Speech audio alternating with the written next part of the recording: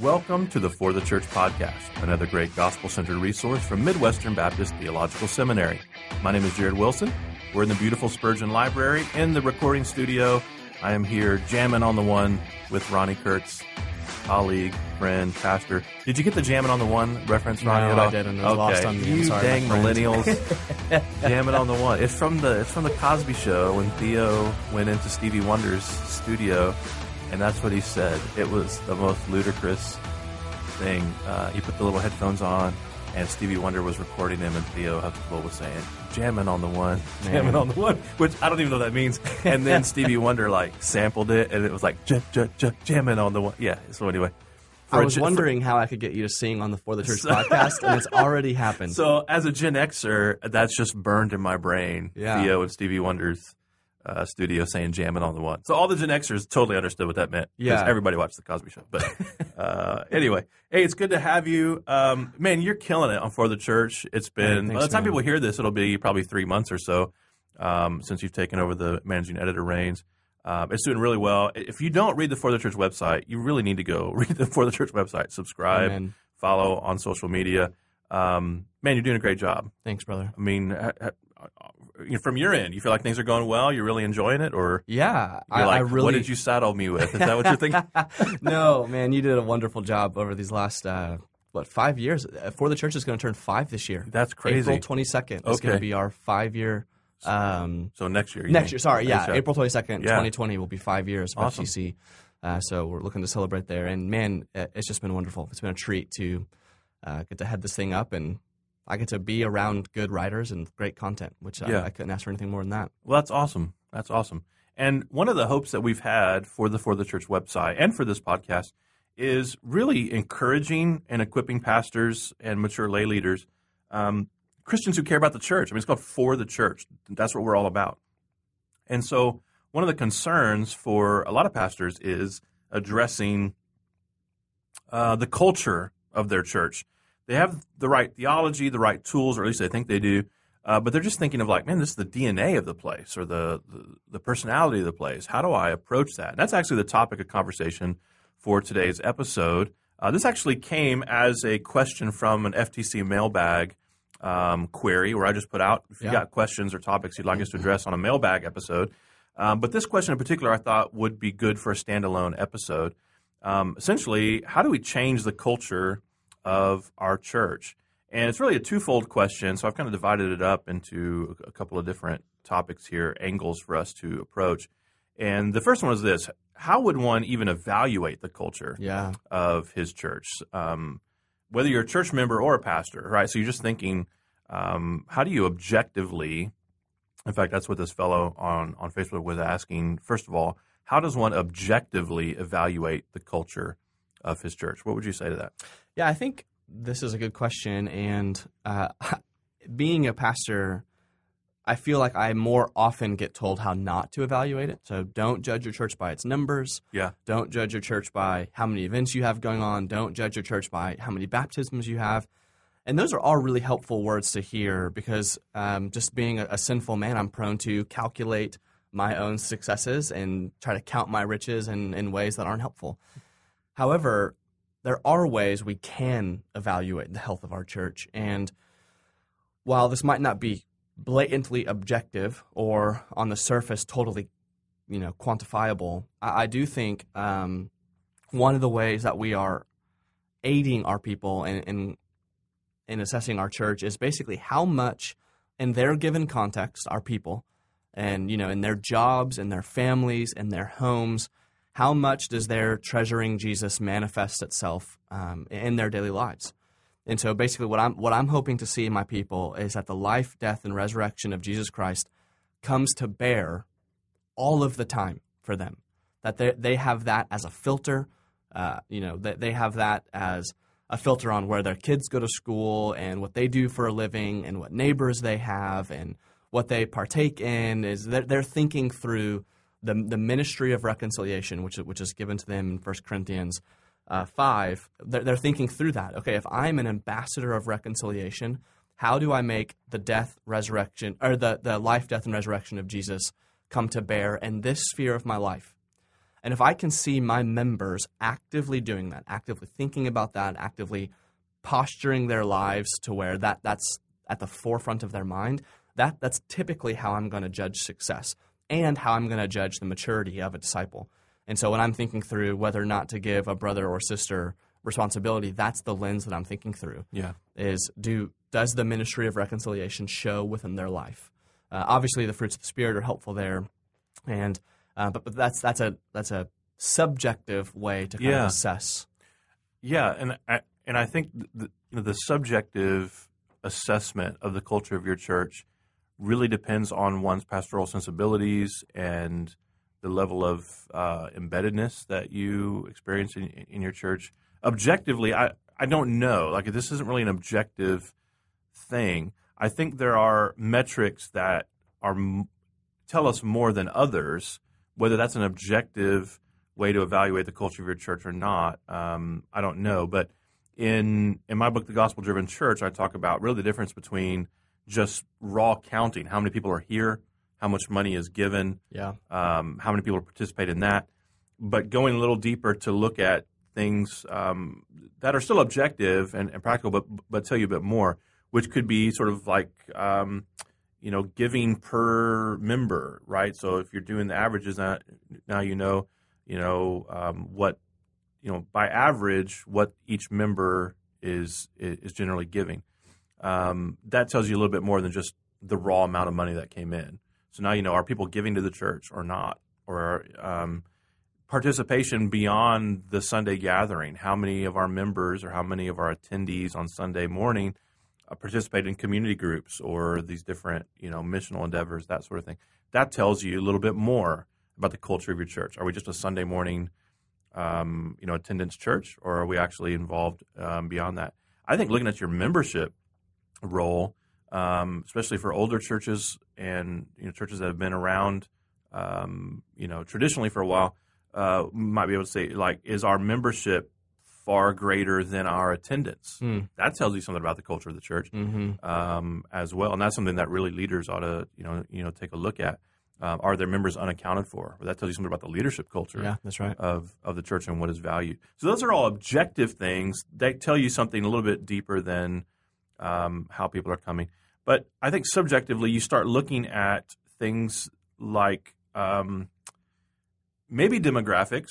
So if you're drawing from your immediate community, what's the culture of your community like? That will somewhat inform the culture of your church.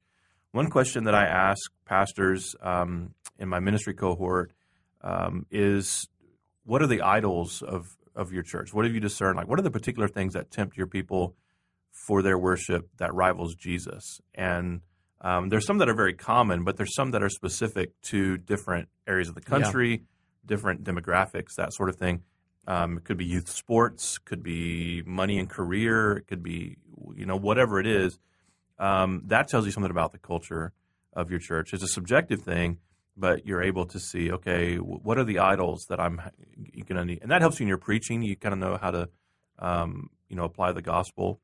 I think you look at the tenor of your congregation, look at the relative missional interest in the congregation. I hear from pastors all the time, is like, how do I turn the corner? My people, they're faithful attenders and they're faithful givers, but they're not faithful goers. And I don't know how to turn that corner there.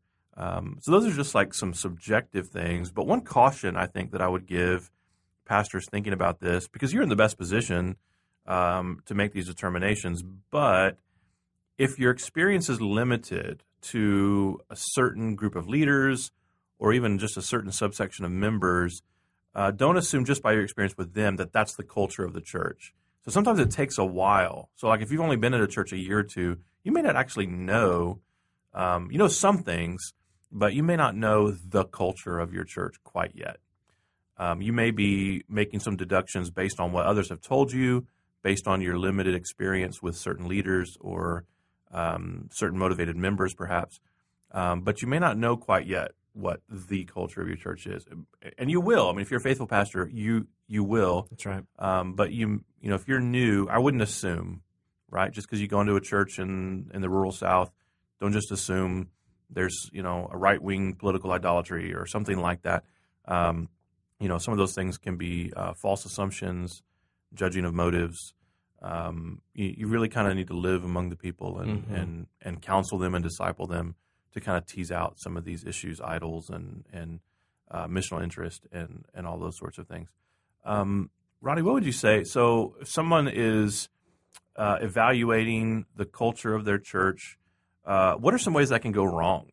I think that there's a lot of ways it can go wrong. And I think that typically it's an overemphasis on an aspect of their evaluation. So, for instance, they evaluate the culture of the church and they say, you know what, we just don't have enough baptisms.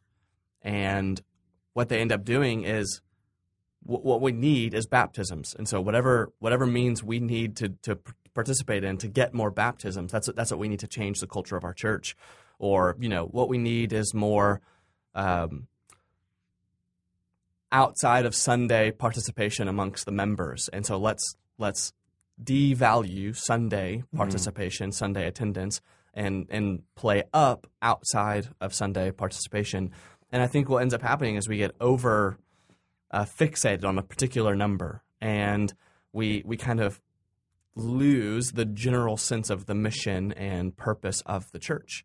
And so that's why I think that some of the more subjective ways can be helpful, even if it's hard to quantify them. And I think you're exactly right, Jared, to say the only way you're going to be able to be successful in subjectively judging the culture of your church is being with your church. Yeah. If you're not with the sheep, you won't be able to intuitively see what they're seeing or judge the culture that they're participating in. And so just being with the sheep and being able to actually account for their nuances and their actual stories, because we're not pastoring a people in general. We're pastoring our people with names and stories and problems. And so we have to know the sheep to be able to judge subjectively. Yeah. I think we need to be cautious, too, about letting our evaluation of the culture of our church, so to speak, fuel sort of a grievance against them or a constant state of disillusionment or disappointment with them. That's good. Poor pastoring is driven by disappointment in your people, and that's not to say your people aren't disappointing. A lot of people have churches that are disappointing, and yet one of the greatest words that I've read on pastoral ministry, and it came from probably the most influential book to me outside the scriptures, especially in terms of church, was Dietrich Bonhoeffer's Life Together, and we talked about this in the reading episode. But Bonhoeffer cautions church leaders against always sort of taking the spiritual temperature of their church. He says that very quickly you end up becoming the church's accuser. And I see this constantly, and I saw it in myself. Essentially, if you're always dwelling on what needs to change, then you're never loving the people that you have because you're always comparing them to what they're not and what you don't have. And no one can measure up to that. I would also just say to you, Pastor, your people are thinking the same way about you. They're measuring you against the pastor they want or the pastor they want you to be. And that doesn't feel great, And so there are people who are disappointed in you for no discernible reason that you can figure out. And it's because you haven't met certain expectations. And that's what they dwell on. Well, the same thing can happen with us as we look at our churches. Are there things that need to change? Absolutely. Is there repentance to be had? Absolutely. We want to be leading our church somewhere. We want our church to be growing spiritually, if not, or as much as numerically. But we need to be careful that as we look at, I got to change this church, or I got to change the culture of the church, or this church isn't enough this, or this church is too much that when you're dwelling on those things, you're not loving people because you're essentially keeping a record of wrongs, and you're dwelling on how they disappoint you or don't measure up to the standard that you have. So, don't let evaluating the culture or thinking through change of the culture get in the way of loving who you've got, because that'll come across eventually. They'll start to see, he's really disappointed in us, or we're never quite enough for him. Don't pastor from a place of disappointment or disgruntlement with your church. Okay, we're going to come back in a moment and talk about how you would begin to shape or change or redirect a culture of a church. But first, let's take a coffee break and hear a word from our hosts at Midwestern Seminary. Midwestern Seminary's 81-hour Master of Divinity degree prepares you for ministry today and tomorrow. Midwestern Seminary's flagship degree program is our primary track for ministry preparation. Requiring only 81 credit hours, the MDiv program is an efficient option for students, equipping them to serve the church in pastoral ministry. Residential students will be trained in a unique community environment passionately focused on the local church. Online students can earn the full degree without leaving their current ministry context. Come be a part of one of the fastest growing seminaries in North America as we develop a new culture of discipleship devoted to the local church and committed to taking God's unchanging word into a rapidly changing world. Visit mbts.edu/mdiv today. Okay, we're back. We're talking about changing the culture, evaluating, and perhaps changing the culture of your church. This is really sort of a two-part question that came from a fellow on Facebook, wanting to know, first of all, how do you evaluate the culture of your church? And then, if you've determined the culture of the church needs to change, how do you do that? How do you effectively shape, change, redirect culture? And our friend on Facebook says, either as an elder or as a congregant. So I think we can take both pieces there. So if you're a pastor, Ronnie, and you're thinking, this church, we got to change the culture of the church, how would you begin to even think through that? Yeah, I think there's kind of narratival ways that are going to be big picture and actual practical ways on the ground. And I think what needs to be said kind of before everything is your theology and your ecclesiology is going to kind of set the course of this whole thing. And so if you have poor ecclesiology, well, then you probably already have roadblocks that you have to get around to make changes. And so I think typically for a church wanting to make a cultural change, theology kind of sets the boundaries. Theology kind of sets the course of where the thing's going to go. And then I think the pulpit is largely the steering wheel. In my experience, when I want to affect change in the church, it happens best from the pulpit. And I know there's a lot of listeners who might disagree with that, but the pulpit has authority, and rightly so. And when we're standing behind the pulpit and we are aiming to lead out in vision and mission of our church, that's where it's taken most seriously. So I think that the two locations where change happens best is one in the pulpit and two in the members' meeting. Mm-hmm. I think those are especially if you have your ecclesiology kind of ironed out, those two places seem to be the best place to lead out change and vision and discipleship and what have you. And then just spending time with the sheep again, helping them own the vision, helping them own the change. If it feels like a change that you want to make, that you're forcing on top of the people, well, then we probably should expect people to buck against it. But if it's something that they own, that they see the reasons, not just what's being changed, but why it's being changed, if they get the vision behind it, typically I've found people become allies. Instead of those who need to be changed, they become the allies of change. And that's been very beneficial for me. Yeah. I think along with you, preaching is the primary point. And evangelicals implicitly believe this. We all do preaching differently. The dominant mode of preaching or teaching probably isn't the mode that we would think would be best for a church. And yet, almost every evangelical church in the West has a teaching time on their Sunday morning. Now, why do they do that? It has to be because, at least implicitly, they may not have a good theology of preaching, or they haven't really thought through what that feature of their service is about in terms of its biblical connections. But we all do that because we are somehow agreeing this changes people. That's right. Or this has an impact. Even if you just think, I'm just giving people more data points or information to live a successful life, or you're thinking this is how people encounter the risen Christ, is through the proclaimed word and the gospel changes hearts, which is kind of what we would think.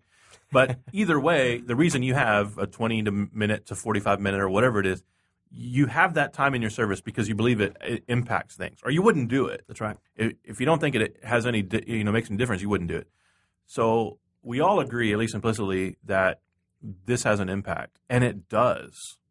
And obviously, the way it's done, how much weight you're putting on the Word of God versus your own word, all of that can influence how much weight it carries.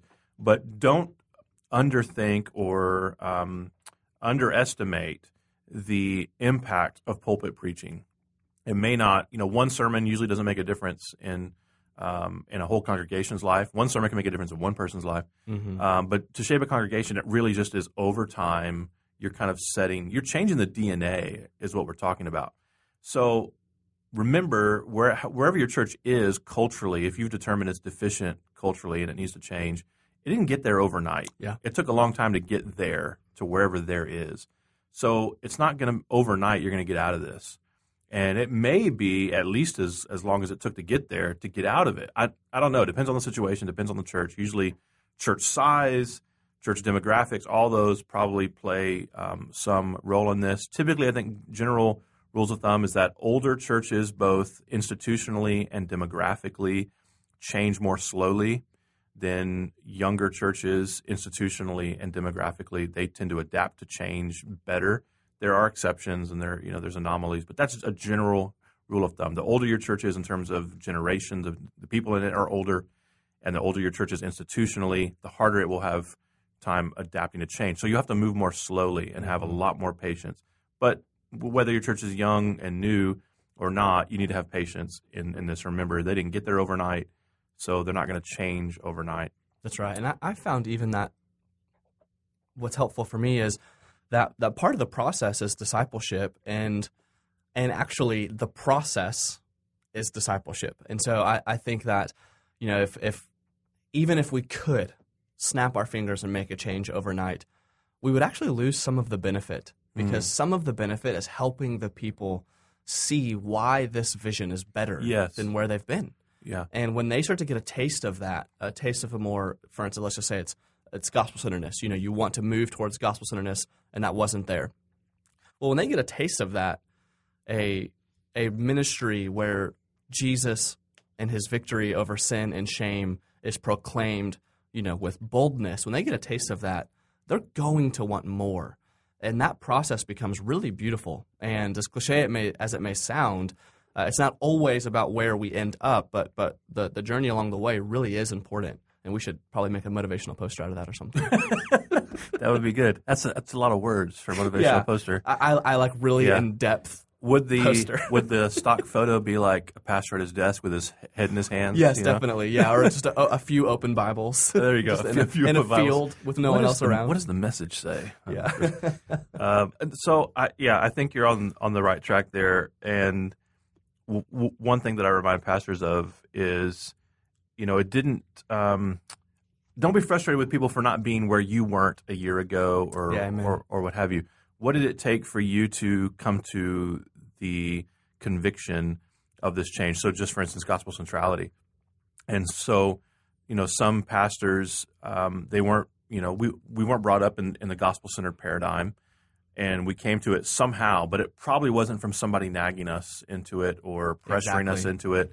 It was by God's providence, yes, but we heard a conference talk or a podcast or somebody lent us a book or we came across a blog post. And it was like, oh, this is different. This is new. And it was somewhat of an organic, if we can say that. No, I mean, nothing is accidental or coincidental. But it didn't happen from somebody saying, you need to be gospel-centered. Like, that's just not how gospel centrality works. That's right. So it's not going to work for your congregation that way either. You have to disciple them through. You don't just want behavior, conformity. Or maybe you do. I mean, you want behavior conformity, but you want belief conformity. Yes. And that's not something that happens at the snap of a finger, or from one sermon or one lesson, or let me bring someone in to do a conference for us. I'm not picking on anybody who's invited me to speak, but sometimes that's kind of like there's a lot of pressure. People come in, it's like I want my church to be more gospel centered. Will you come in and do this conference and these 3 sessions? And then a month later, it's like, man, my people are just not. And I was like, well, you actually thought the conference was going to do it for everybody. Like, Jared, if you could step your game up. I wish like it was a silver bullet, but it just doesn't work that way. But those are little pieces. It doesn't mean. Please still invite me to do conferences. But these are all like resources along the way of helping to shape the congregation. So just be patient and play the long game in getting there. So, okay, let's talk about from the congregants' perspective. And there's a lot of variables here. But so you're not the pastor, you're not an elder in the church, you're not a leader per se. Perhaps you're a lay leader of some kind. But the culture of the church has to change. What can you do? What do you do if you're, quote unquote, just a member? Yeah. Well, I have a pretty high view of membership. And so I think that there's a lot that can be done by members. And similar to some of the advice we've given towards the pastors, members, you have to realize that this is a long game. And it may even be a longer game to invoke change from the congregation perspective than it is the pastoral perspective. Because there's, for right or wrong, there is an appearance of less authority there and less ability to invoke change. And so I would just say a few very practical pieces of advice for a congregant who's wanting to bring about change in the culture of their church is, one, love your pastor.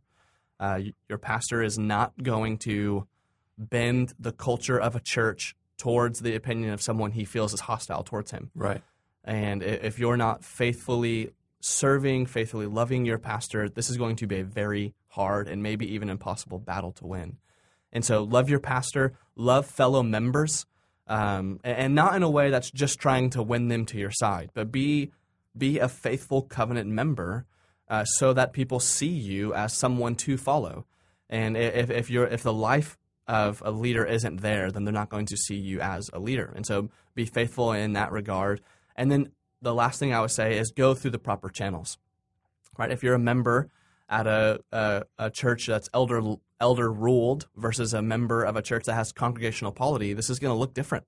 Yeah. And you should be faithful to the guidelines, the polity, the ecclesial structure that your church has in trying to bring about change. Yeah. I think the first thing I would say is to be what it is that you want to see. And I don't know, that may be the motivational poster speaking. We each got one. Be the change you want to see in your church, I guess. I don't know if that's the cliche.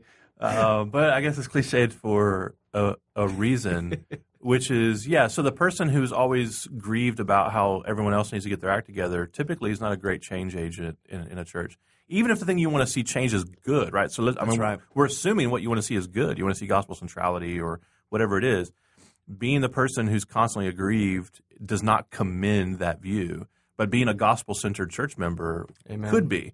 And again, having the long game in mind, particularly if you're not in a position to either make leadership decisions or directly influence leadership decisions, you're just not in the position to do that. This is even true for like secondary ministry roles. Sometimes, associate pastors or youth pastors. Sometimes I hear from those guys like, how do I get my pastor to such and such? Like, well, you're not in that role. So, you have some level of influence, whatever it is, but he's going to have to come to this conviction on his own. And it's likely not going to be because the youth pastor is constantly recommending certain books to him or whatever it is. Like, you pick up on that really quickly. Yeah. And just think about it if you were in their shoes. So if you were the gospel-centered pastor and you had an attractional youth guy who was like, no, we really need to do this, that, and the other thing, would you be inclined, or would you just feel like this guy's nagging you? And no, he's not there to set the vision or to set the tone. You are. So as a congregant, you really need to sort through like your principles in terms of, is this a deal breaker for me? Like, this is heresy, or how dire is the change? And if you're not in a position to affect change, you may have to leave the church if it's like a principle, heretical issue. If it's simply a matter of, I wish the preaching was more like this, or then really being a faithful church member is your greatest recourse. Mm-hmm. Be an encourager to your pastor and to the other leaders. Then they're more inclined to the things that you might bring up that would be, quote unquote, more critical or evaluative. But don't begin that way. I'd also say that if you're bringing people to your point of view, even if your point of view is good, again, gospel centrality or something like that, if you're bringing people along to your point of view, you're actually subverting your desire for gospel centrality if you're just stewing on your grievances. You've now got a group of gospel-centered, quote-unquote, gospel-centered people, and they just don't like what the pastor's doing, and you're constantly stewing over that and brewing over that. And what you're doing is actually disrespectful. It's insubordinate in some sense. You're actually stewing the opposite, or you're creating the opposite of gospel centrality just by your very demeanor about it. So to be gospel-centered is not simply to adopt a certain paradigm of teaching and preaching. To be gospel-centered is actually to be a gracious person who trusts that the gospel is the power to change. And so that means being patient with pastors who aren't quite there yet. So if you can remain in the church, do so, but be a faithful church member and gossip good about your leaders and about those around you. Okay, I think we've probably talked through as much as we can without specifics and speaking to direct pastors. So I'm going to close on this note. This comes from Hebrews chapter 13, somewhat of a lengthy passage, but still I think very pertinent to the discussion, particularly of congregation members, to members of a church who would like their church to change. think through these words and hear this word from the Lord. Remember your leaders, those who spoke to you the word of God. Consider the outcome of their way of life and imitate their faith. Jesus Christ is the same yesterday and today and forever. Don't be led away by diverse and strange teachings, for it's good for the heart to be strengthened by grace, not by foods, which have not benefited those devoted to them. We have an altar from which those who serve the tent have no right to eat. For the bodies of those animals whose blood is brought into the holy places by the high priest as a sacrifice for sin are burned outside the camp. So Jesus also suffered outside the gate in order to sanctify the people through his own blood. Therefore, let us go to him outside the camp and bear the reproach he endured. For here we have no lasting city, but we seek the city that is to come. Through him, then, let us continually offer up a sacrifice of praise to God, that is, the fruit of lips that acknowledge his name. Do not neglect to do good and to share what you have, for such sacrifices are pleasing to God. Obey your leaders and submit to them, for they are keeping watch over your souls as those who will have to give an account. Let them do this with joy and not with groaning, for that would be of no advantage to you. That was the word of the Lord. I hope it was a precious word to you. Hopefully you can apply it in your situation, in your circumstance. Thank you for listening to the podcast today. I hope it's been a blessing to you. As always, if you enjoy what you hear, please share us with your friends. Give us a good review on iTunes. Every little bit helps. And until next time, may Jesus be big in your church. You've been listening to the For the Church podcast, hosted by Jared Wilson, managing editor of For the Church, found online at ftc.co. This resource is brought to you by Midwestern Baptist Theological Seminary in Kansas City, Missouri, where we train leaders for the church.